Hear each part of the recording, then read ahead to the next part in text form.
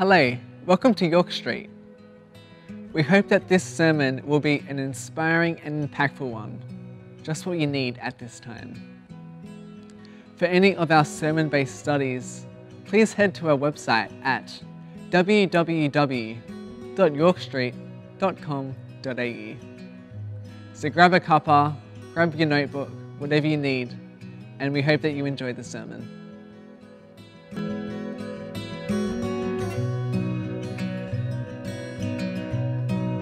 And what a month we've had over March here at York Street as we've been looking at God's mission for the church, what it looks like to be disciples of Jesus and how we can meet the practical and the spiritual needs of those people around us in what we know is a broken world, that's not the way God had planned. As you know, we had Compassion Sunday a couple of weeks ago, and praise God, 133 families impacted by the name of Jesus. People that may or may not have heard the gospel message before and now have an opportunity to transform their lives, both practically and spiritually.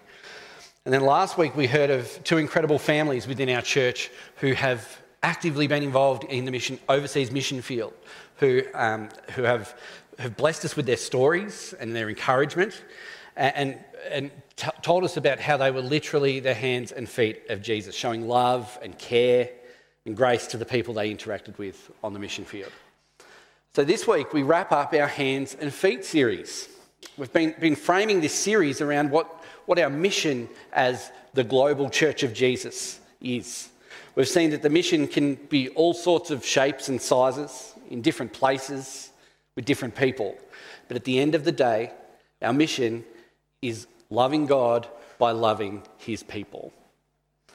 We've learnt that God's mission is a part of his one story, to be able to restore this broken world back to him, to be able to form relationships with each and every one of us through a relationship with Jesus. And how do we do that? Well, we've learnt that it's in many and very different ways. Sometimes it's in Indonesia from York Street. Sometimes it's in Bolivia or Malawi. Sometimes it's in the pews as we sit here in church. But we've learnt that it's up to us.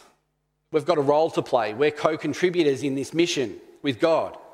We do it with God and for God. We are called to be his hands and feet. Let's pray before we get stuck in. Father God, thank you for your goodness and your mercy.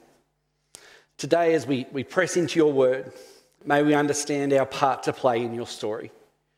May we understand that the true transformation comes from a life lived with you. No matter where we're called, no matter who we encounter, may we glorify you in all that we do. May we point people to you, and may we continue to encourage and support each other in bringing about your mission here on earth. Thank you, Jesus. Amen. So this month we've been looking at what we know as the Great Commission as our framework for framing this series. This charge to action that Jesus leaves us with before he ascends back to heaven. That same charge that applies to us all these years later. Jesus says, "All authority in heaven and on earth has been given to me. Therefore, go and make disciples of all nations, baptizing them in the name of the Father and of the Son and of the Holy Spirit." We've seen that some of us are sent to far-flung places all around the world, and some of us are called a lot closer to home. See, all of us as Christian disciples are called to make disciples anywhere, everywhere, as we go. It says all nations, including this one, including this city we're in, including the church we're in, including the street we're in. All nations is everywhere as we go. So how do we put this into practice? Starting right now, as we go today, from York Street into the nations. Because the nations starts at the doorway. Actually, it starts before the doorway. We need to recognise that we don't necessarily need to set aside a time or a place and a perfect scenario to start discipling people, to start sharing the gospel message of Jesus. Today, we might need to reconsider what our image of all nations looks like. I want to say to you folks that I'm not satisfied with mission being something that only missionaries do. It doesn't just happen in third world countries. And it's not only up to those that are called, because we're all called. If we accept Jesus as our Lord and Saviour, it's our responsibility as we go about our lives, as we go about our jobs, as we go about our interactions with each and every person, as we step through the doors into the street, as we go. Church, can I suggest maybe we need to reimagine what our image, what we perceive as the mission field. We heard that in 2020, remember that crazy year? During the early stages of the coronavirus pandemic, that Google reported a massive increase in the people around the world Googling prayer. This is what the article said. Google searches for prayer as a share of all Google searches provides a signal of people's interest in real time. In times of crisis, humans have a tendency to turn to religion for comfort and explanation. The theory is called religious coping, and the COVID-19 pandemic is no exception. It's not religious coping. It's God's creation turning back to him. We're all created for relationship with God. It's our default setting. That's how we were set up when we got out of the box. We're made for this specific purpose. But the world seems to distract us. Things get in the way, and people start to put their faith and trust in all sorts of things rather than the relationship with their Creator. And what that means is people become unaware of their true value, unaware of their created purpose, unaware that there's a God who created them and loves them more than they could ever possibly know. And we see often, particularly in Western society, people have a basic idea, most people have a basic idea of right and wrong, of what's acceptable and what's not acceptable, have an idea of morality and ethics. But culture has made them forget that all of that actually came from God in the first place. It's not just this new idea, that was God's plan all along. Have you ever heard people say things like this? Oh, I went to a Christian school, but I don't really understand it all. Or, I believe in God, but there's kind of too many rules and it's all a bit hard. Or, we get this a lot. Whenever I tell someone that I work at a church, oh, if I walked into the church, it'd set on fire. It hasn't happened yet. We have all sorts of people coming through our doors. Not once is it set on fire. The alarm goes off all the time. Hasn't set on fire. Or people believe this, that everyone just goes to heaven. What does it matter? How incredibly sad, as Christians who know that that's not quite right, that if people are getting about life believing that. Outside of churches, where do you think you could guarantee to find a Bible? Motel room drawers? Guaranteed. See, we live in a society that faith is probably, matters of faith are probably more accessible than they've ever been. We've got the internet, we've got social media, and you've got to be careful where you go for your information, don't get me wrong. But matters of faith are more accessible than they've ever been in history. The speed of information, world travel. The information's out there, but people don't see it. Why don't they understand? We know, as Christians, we have an understanding of what it all means, that through Jesus we can make things right with God. We can open up the door to a relationship. Why wouldn't we want people to know that? And often, in times of adversity, people start seeking.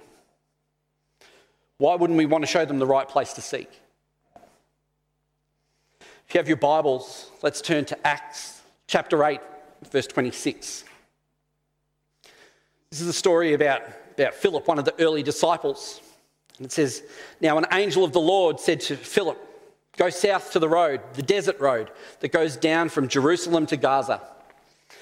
So he started out, and on his way he met an Ethiopian eunuch, an important official in charge of all the treasury of the Kandake, which means the queen of the Ethiopians. The man had gone to Jerusalem to worship, and on his way home was sitting in his chariot reading the book of Isaiah the prophet. Spirit told Philip, "Go to that chariot and stay near to it." Then Philip ran to the chariot and heard the man reading Isaiah the prophet. "Do you understand what you are reading?" Philip asked. "How can I," he said, "unless someone explains it to me?" So he invited Philip to come up and sit with him, and together they read the scriptures of Isaiah.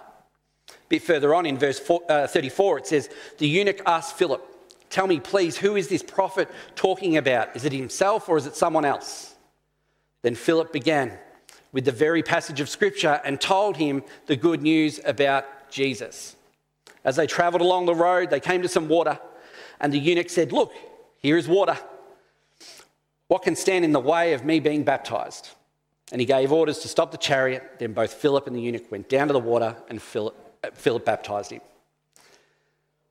I think sometimes we get this self-imposed expectation to effectively be the hands and feet of Jesus, to be able to fulfil our purpose as good Christians spreading the gospel message, that every interaction needs to result in a salvation.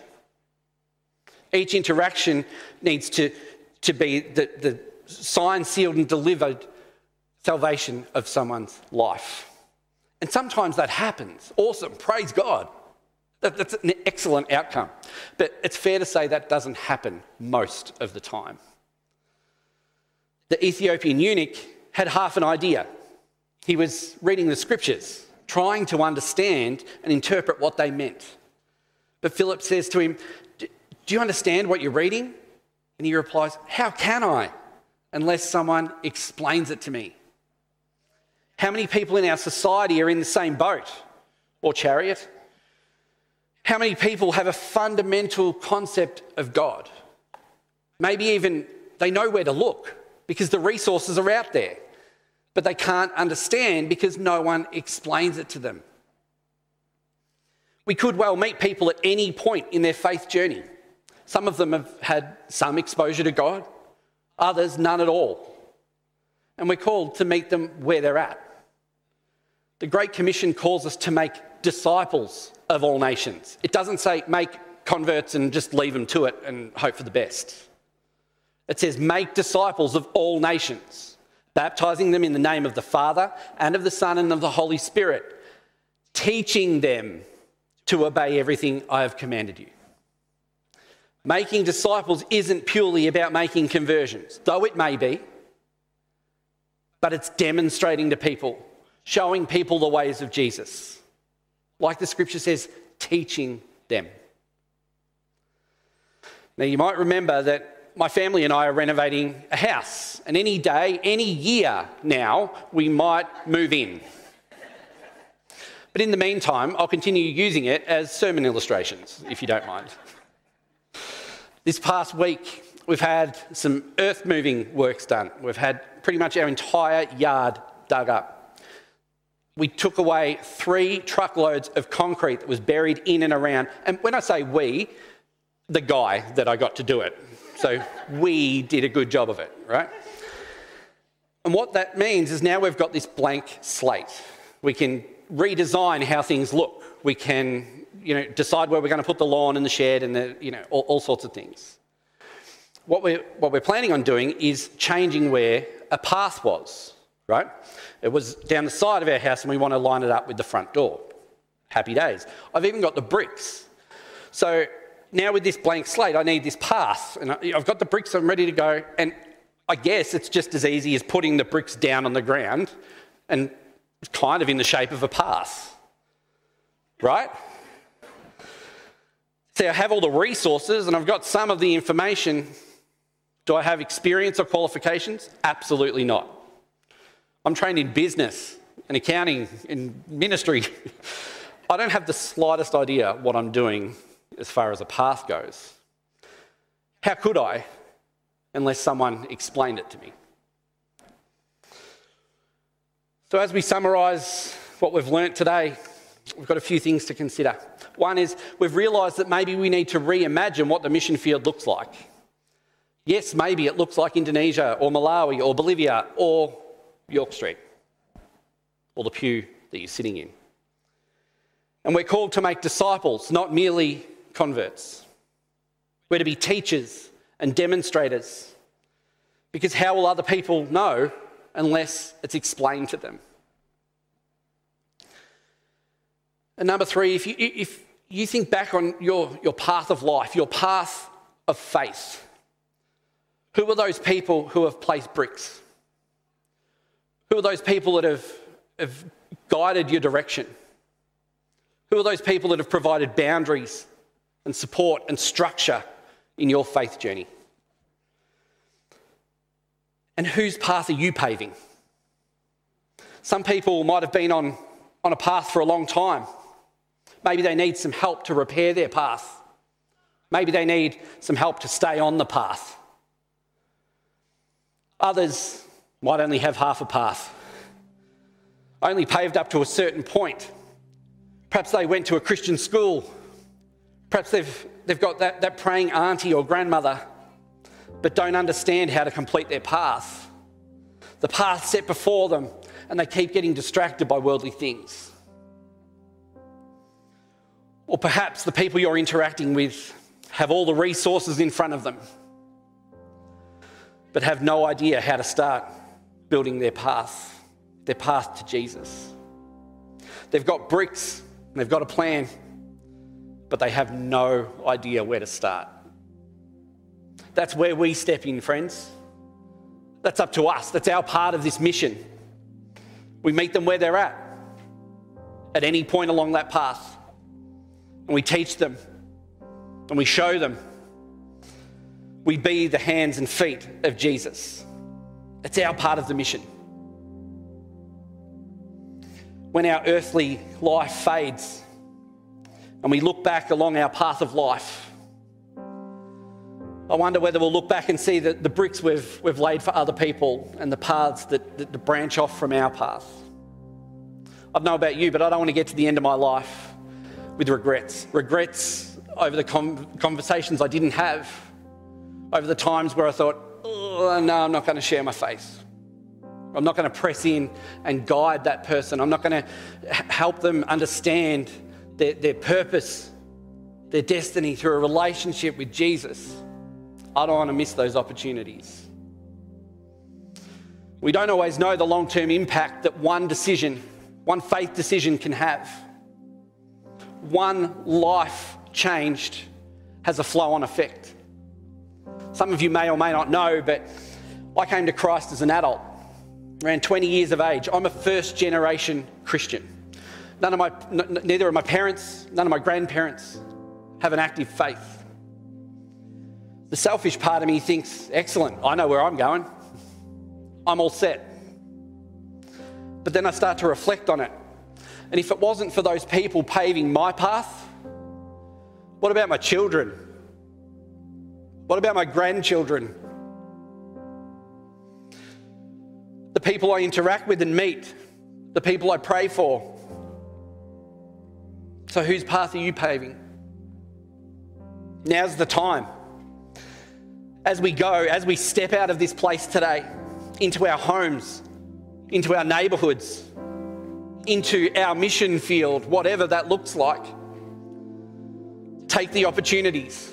Take every opportunity. Show people Jesus. The final line of the Great Commission says, "And surely I am with you always to the very end of the age."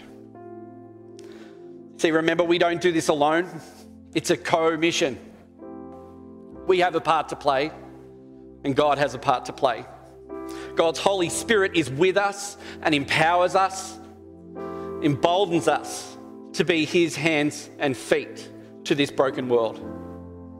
He does his part. Are we willing to do our part? Let's pray. Heavenly Father, thank you that you have an incredible plan and purpose for this world. Thank you that you call us into your mission and that you guide us every step of the way through your Spirit. May we be empowered to go and meet people where they're at. As we go, may we be reminded that each life we touch is one more of your sons or daughters realizing their incredible purpose in you. May you use us as your hands and feet. May we be a community of people that sees people for who they truly are, and may we meet them where they're at. As we step out of this place today, may we not see the world in the same way.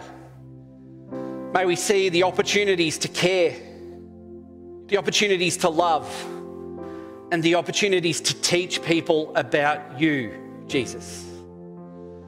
May we be the path pavers of faith, so that when that day comes, we can look back and see the incredible legacy of believers behind us, paving the way for an incredible legacy of believers before us.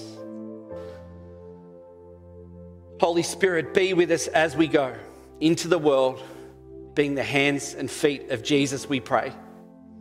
In your precious and wonderful name, amen.